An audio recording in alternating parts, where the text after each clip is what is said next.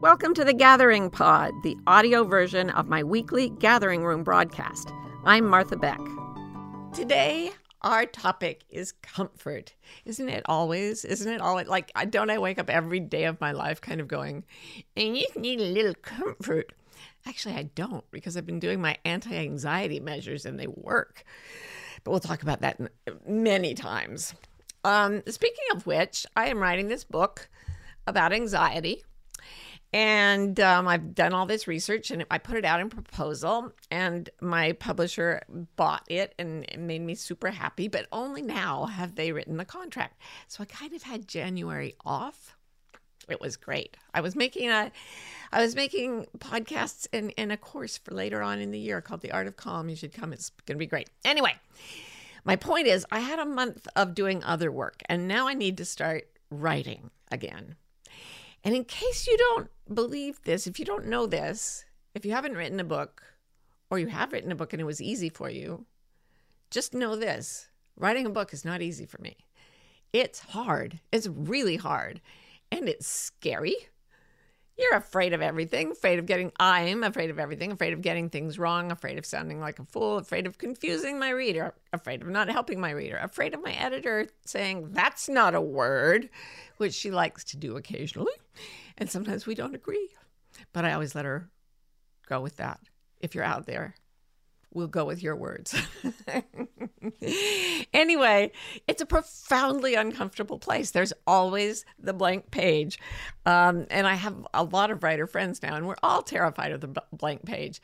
Liz Gilbert probably would say she's not afraid of the blank page, but she still said writing her last novel every day was a joyride. And then she'd get up the next day to write, and she'd think, I don't want to. There's a part of us that is just like, writer's block is a thing because you're creating something that you've never done before. It's the very first time, and that's always unnerving.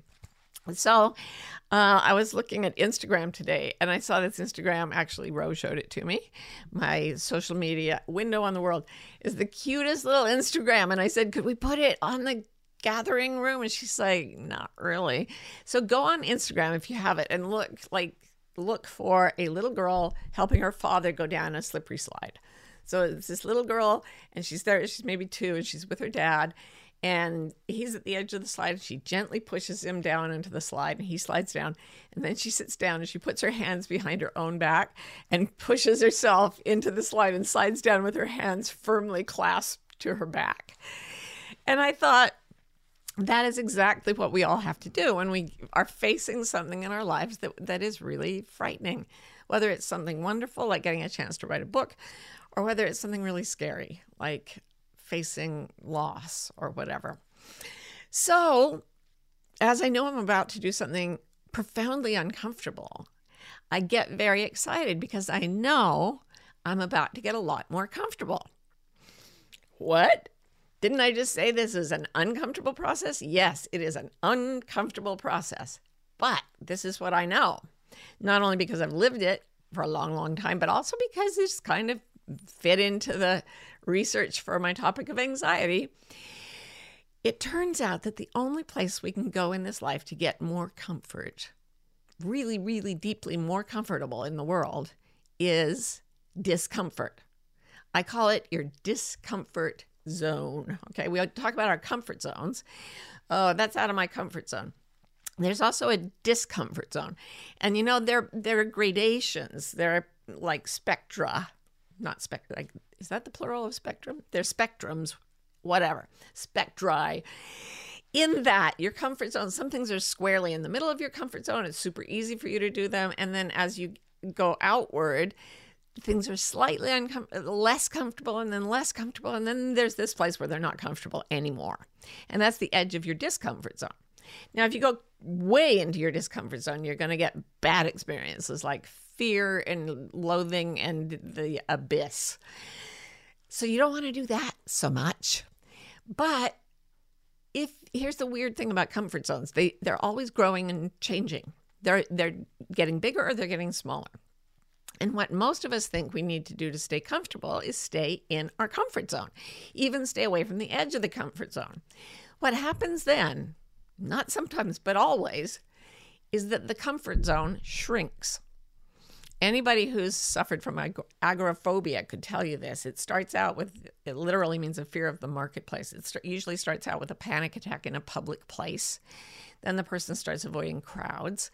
Then it becomes, there's a panic attack that happens in a room with just a few people. So the library, for example. So they stop going to the library. Then it happens in the park. So they stop going to the park. Finally, they're stuck in their building, then their house, their apartment, and finally the bedroom. And it's still getting less comfortable. They live in their bedrooms in fear. If you're one of those people, my heart so goes out to you, because I tried to avoid discomfort by staying in my comfort zone for a very long time. And I got more and more and more anxious and uncomfortable. Then I tried doing the opposite. I'm just going to turn around and run squarely into whatever. I'm going to, instead of going down a slippery slide with my own hands on my back, I'm just going to jump off a cliff, because I don't care what happens to me. That's really where I had to get. I had to get to a part of myself that was willing to crash and burn. And guess what? It did. It crashed and burned significantly in several areas of my life, personal and professional. And I would not wish that on you. But here's the deal.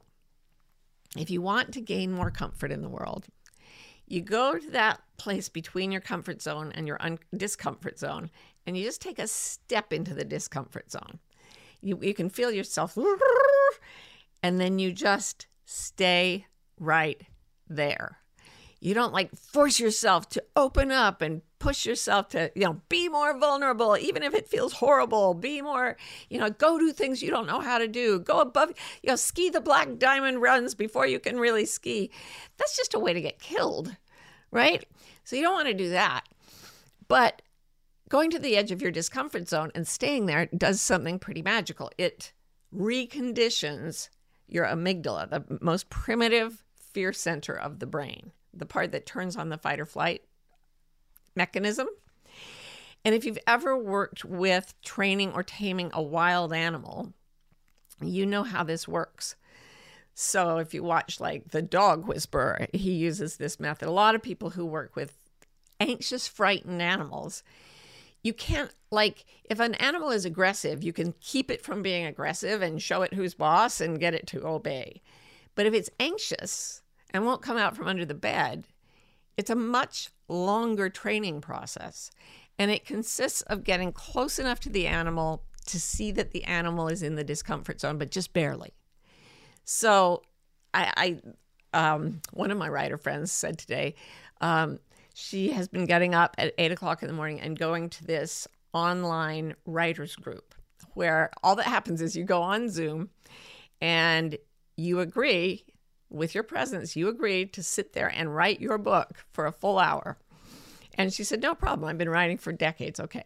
So she went and sat down for the first time. She hasn't been writing for a while. And she said it was like having fire ants all over her for the entire hour. This happened to me when I started to meditate. It can be really, really hard to just stay. She did it because she wasn't deep into her discomfort zone. She was on Zoom with a bunch of people who were doing the same thing. Still, it was almost all she could do. And when you get to that point of discomfort, that the ants start to crawl, you start to, I was trying to figure out where is the moment, and it's the moment you start to fidget.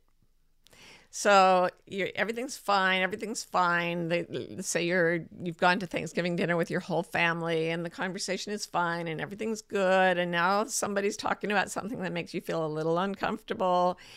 And then it gets a little more uncomfortable, and then they're all agreeing on the thing that makes you uncomfortable, the political position or whatever. And then there comes the part where you just are you start moving. Sorry, because the fight-flight response is saying, get away or either jump on people or run away from them. You've got to move. So you've got all this adrenaline, and it makes you fidgety. Even if you don't actively fidget, you might start to jiggle your foot. That's the edge of your discomfort zone. And you can see that with an animal. Its skin will shiver like a horse or whatever. And if you stop right at the place where the fidgeting happens, and don't go any closer, but you just stay. So the next day my friend gets up, she does another version. The fire ants aren't quite as vigorous. They're still there. I'm not going to tell you this is easy. The amygdala is very conditioned to this, and it wants you running or fighting or fainting. And it's kind of a wrestle to stay in the discomfort zone. Now, what do you do with the animal? You stay in that moment where it's fidgeting until it gets tired and stops fidgeting. The moment the fidgeting goes down, what you do is walk away. You don't give yourself a big treat. You don't have a bubble bath. You don't eat a bunch of chocolate or whatever it is you think of as a reward. It might not hurt, but when you're training an exotic animal like a shamu, the killer whale, you really can't use those tricks. So what you do is you pull back. So the reward for the animal tolerating your presence is that it no longer has to do it. So that's how you grow comfort in this entire big production we call life. You find a place where you would really like your life to be bigger, but you're scared, right? And then you go to the edge of your discomfort zone. Like, you want to get out more, but you're afraid of people. Just judging from my own experience, extrapolating from that. You go to a place where there are a few people and you sit with them, like a coffee shop or a poetry reading group or a jam session at a jazz bar or wherever. And you go there and you sit there and if you fidget, this is perfect. This is perfect. Hold the course. Stay put, stay put, stay put. And then once you calm down, once nothing really happens, that what you want is a massive anticlimax. You want nothing to happen. This is what I did with meditation for months and months and months. There were fire ants. And then finally it was just like, ugh. And I calmed down. Then you get up and walk away. So you edge in, you stay put. And once nothing happens, you get up and go. So I was thinking these thoughts and talking about them to Ro, and she sent me this meme from Susan David. I told you Ro is my only window on the world. She's allowed my comfort zone to boils down to me sort of lying in bed going, what's happening? And then she tells me about the world. But she sent me a meme by Susan David, which I love, and it would be a great sort of motto to take away from this topic. Susan David says, discomfort is the price of admission to a meaningful life. I love that because your life is not just going to give you your mission, your purpose, full exploitation of your ability to do good and experience joy in the world. That does not fall on you. You have to actually go toward it. And I guarantee the really meaningful things, the really purposeful things are in your discomfort zone. And as you go further and further into the parts of the discomfort zone that lead to the things that actually interest you, like I'm not going to do skydiving because I have no interest in it. But writing, I have a lot of interest in. So I'm going to go to my discomfort zone and I'm going to get used to that. And I'm going to get more comfortable. I'm a lot more comfortable than I used to be writing books. And that's not saying much. I'm saying something, and I plan to get a lot more comfortable in the months ahead. So whatever it is for you, like sit on the slide, put your hands behind your little back, push yourself down the slide, and keep your hands there to pat yourself on the back because you can do this. You can not only achieve things you didn't think you could achieve, but you can grow your comfort zone at the same time. So now I shall do some questions. Hello, the lovely peoples. This is Martha, inviting you to a free masterclass that I have made called 5 Paths to Your Purpose. Probably the most common question I get from people is, how do I find my purpose? Why don't I feel that I'm on purpose? Well, it turns out there are certain things you have to do to find your purpose, and I broke them down into 5, and I made a little masterclass about it. So if you'd like to see it, just go to marthabeck.com/purpose and you will be able to watch it without any charge at all. All right. So Tracy says, or Rose says, I've been doing this a lot recently, and sometimes I feel very overwhelmed or even terror. Is that what happens when you're pushing yourself too far or going in the wrong direction? It's not necessarily you're going in the wrong direction, but you have gone too far. So you pull back, and what you want is just the fidgets. You don't want paralyzing terror. But I did this for years too. I would go into something way too huge. I would sign up for advanced classes in things where I hadn't had the basic classes. I signed up for third-year Japanese at Harvard after I'd been in Japan for 2 weeks. I did not do well. I tried, though. I learned quite a bit, but I didn't really learn as much as I would have if I'd just gone into a beginner's class. So, yeah, I crashed and burned. And what that does is it increases discomfort. It makes you more fearful. It actually is a really, really bad idea. And this is when people say they get triggered, it's because they've been caught in or forced into a situation that was beyond their ability to regulate their emotions. And that's that feeling of terror. And you should, when you feel that, if you can find a way to unblend with it, sit in a room alone and say, it's okay, it's okay, it's okay. Remember, you're dealing with a scared wild animal, your amygdala. So you just stay in the room with what happened in your memory and say, look, nothing's happening here. Nothing's happening. This is the key, folks. You have to get nothing to happen. It's amazingly easy to get nothing to happen. We try so hard to get things to happen. It's a real relief to turn to getting nothing to happen. And it turns out that's really, really a good skill. So try that, Rose. Try getting to a place that's scary and a little bit fidgety and then make nothing happen. Boom, you'll be off to the races.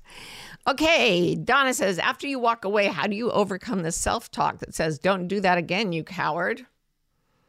I think I would have that part sit in a chair in front of me and say, I get that you're trying to protect me from something, but you're not going to make the rules for me.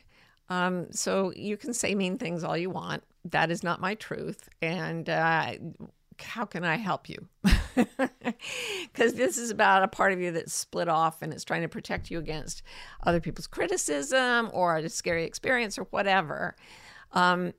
By scaring you into submission. And that's its very best effort at keeping you safe. But it's counterproductive. It makes you miserable. And it's not the truth. You know, you're not a coward. And maybe you do want to do that again. So talk to it.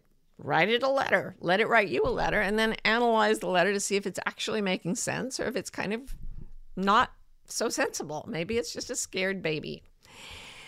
Okay, Jen says, how long does this take to work? My discomfort zone is wrapped around timing.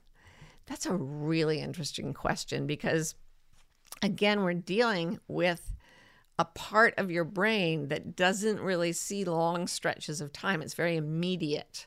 Animals don't remember. They can associate. So, if you show an animal a red balloon and then poke it with a needle, it will be afraid of red balloons later on.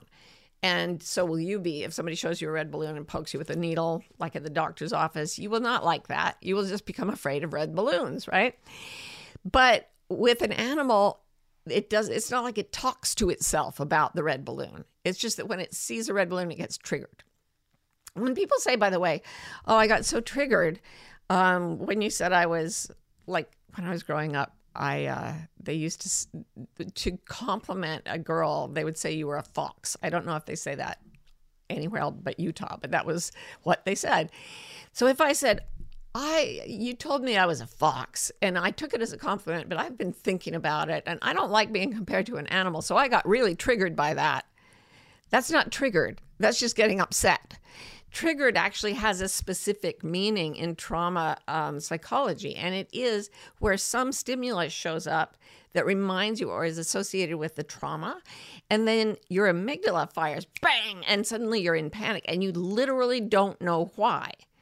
Sometimes you do. Like, I hate the sounds of fireworks because they're like guns, and I'm a vet, and I once went to his 4th of July celebration with a vet who did not enjoy it.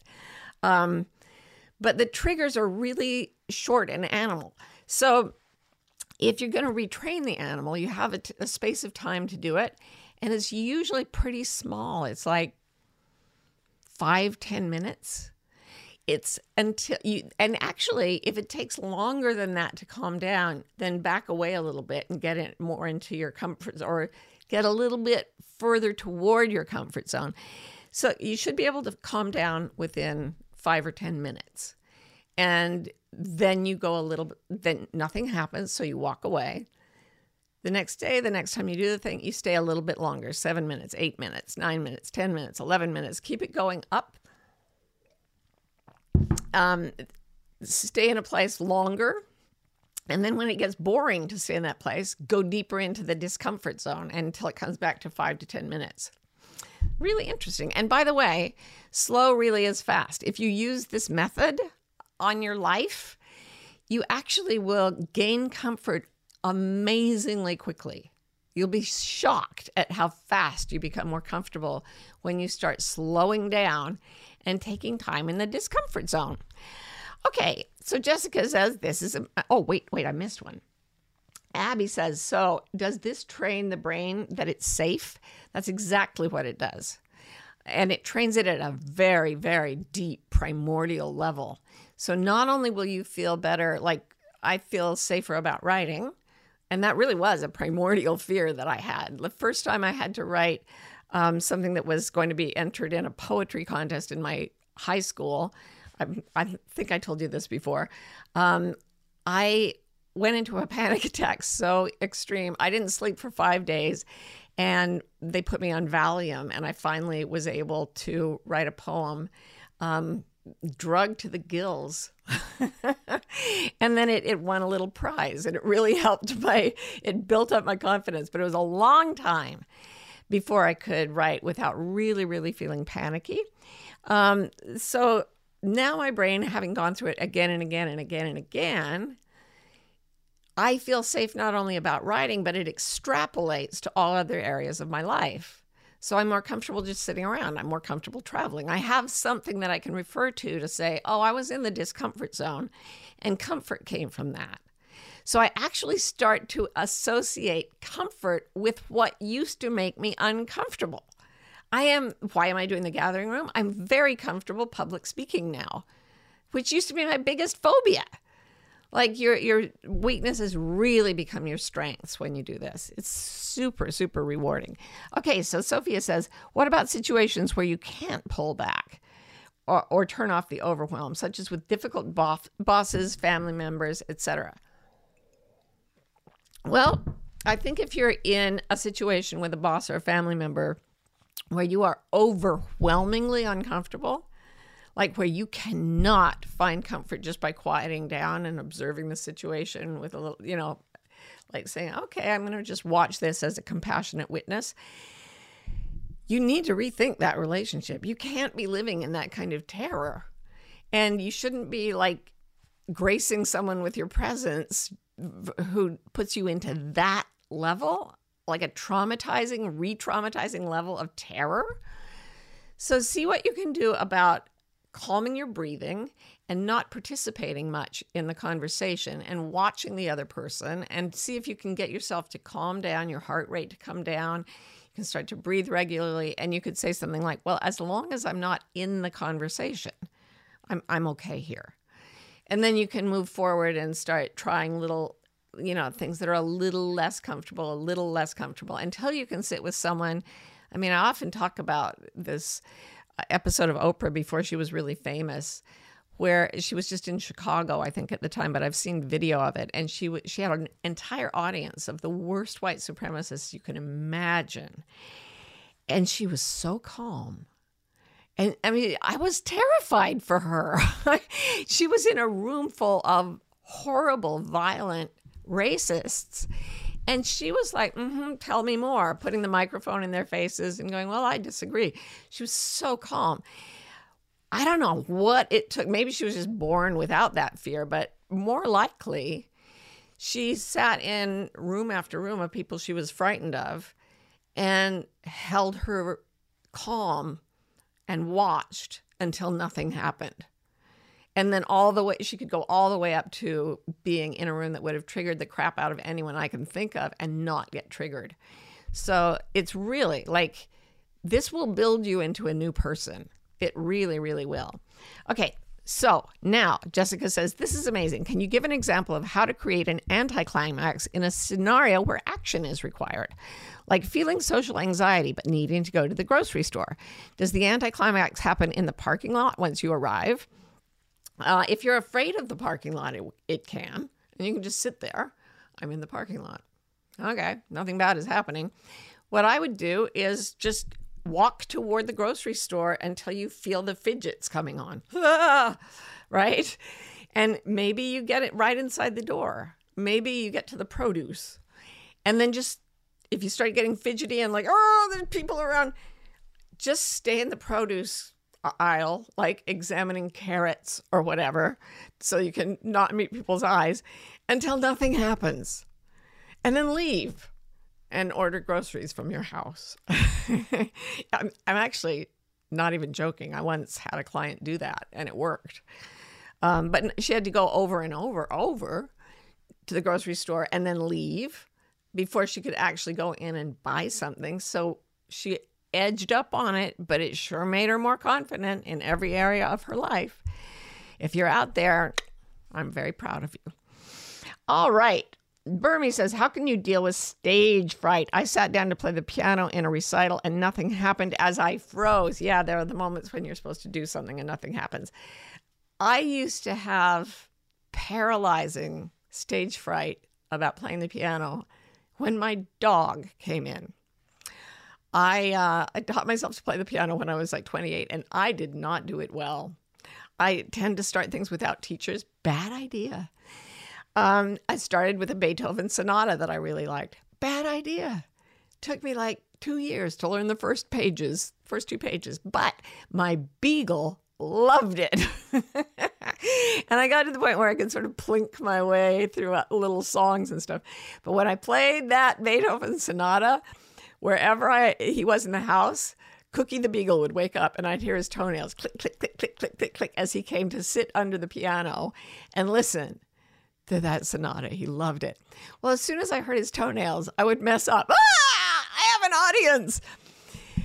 Yeah, so when I say that I have experienced anxiety and stage fright, that's the level, folks. That is the level.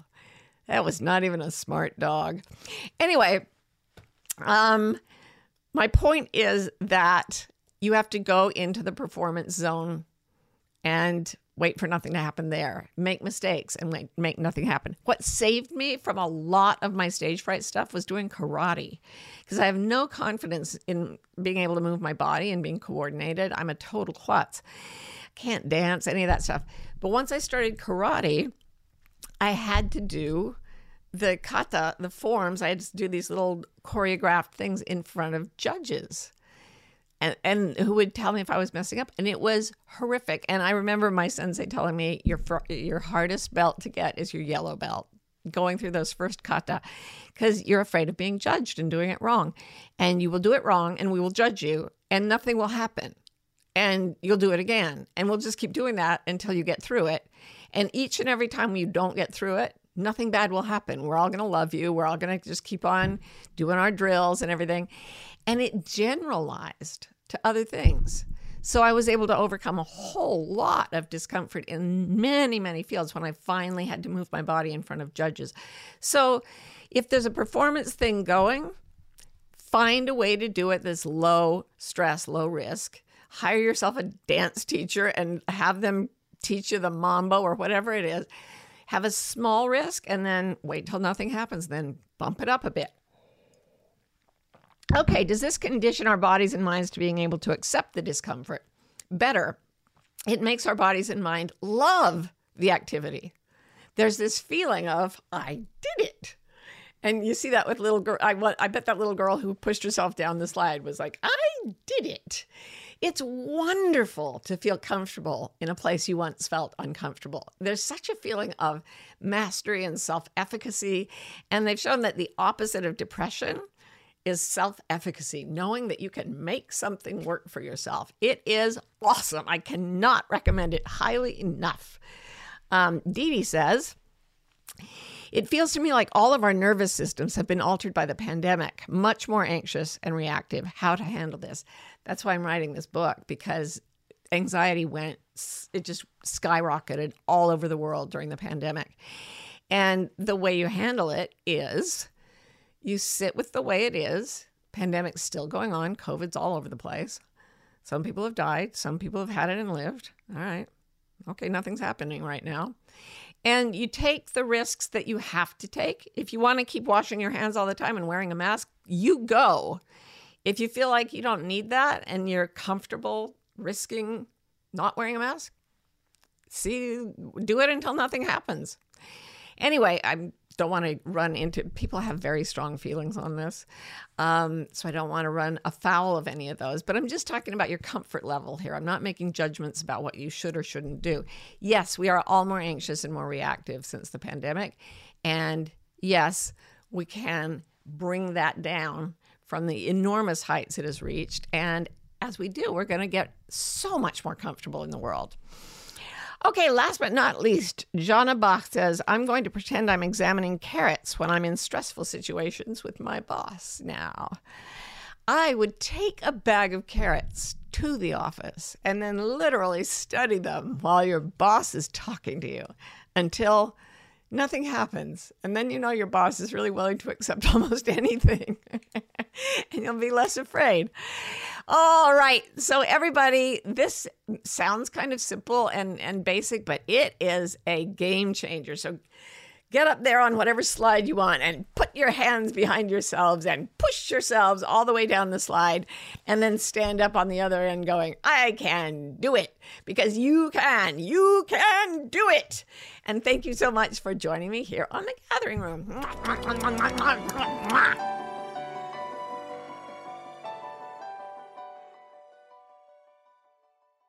For almost 30 years, I've been teaching people to do something that I call reading your internal compasses. I believe we are all born with direction-finding mechanisms that are inherent in us and will help us find our best destiny.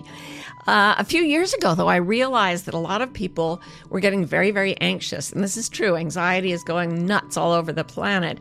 So I spent 5 years researching and writing a book about how to read your compasses and lower the anxiety that's getting between you and your right life. And I'm very excited about the book. It's coming out in 2025, but I would love to teach you about it before the book comes out. So this summer, I'm doing a course called The Wayfinder's Compass, Moving Beyond Anxiety. And you can check it out by going to marthabeck.com/compass, and we will have a fabulous time putting you on course for your North Star. It's a bewildering moment to be alive. That's why Martha Beck, me, and Rowan Mangan, me, created Bewildered, the wildly successful podcast for people trying to figure it out. Most of us are trying to fit society's expectations about how we should live, which is stressful and confusing. On Bewildered, we look at topics like perfectionism, what it means to have enough, anxiety, and creativity to see where the culture may be pushing us all away from the lives that truly fulfill us. If you're bewildered, if you want to think and you love to laugh, come join us.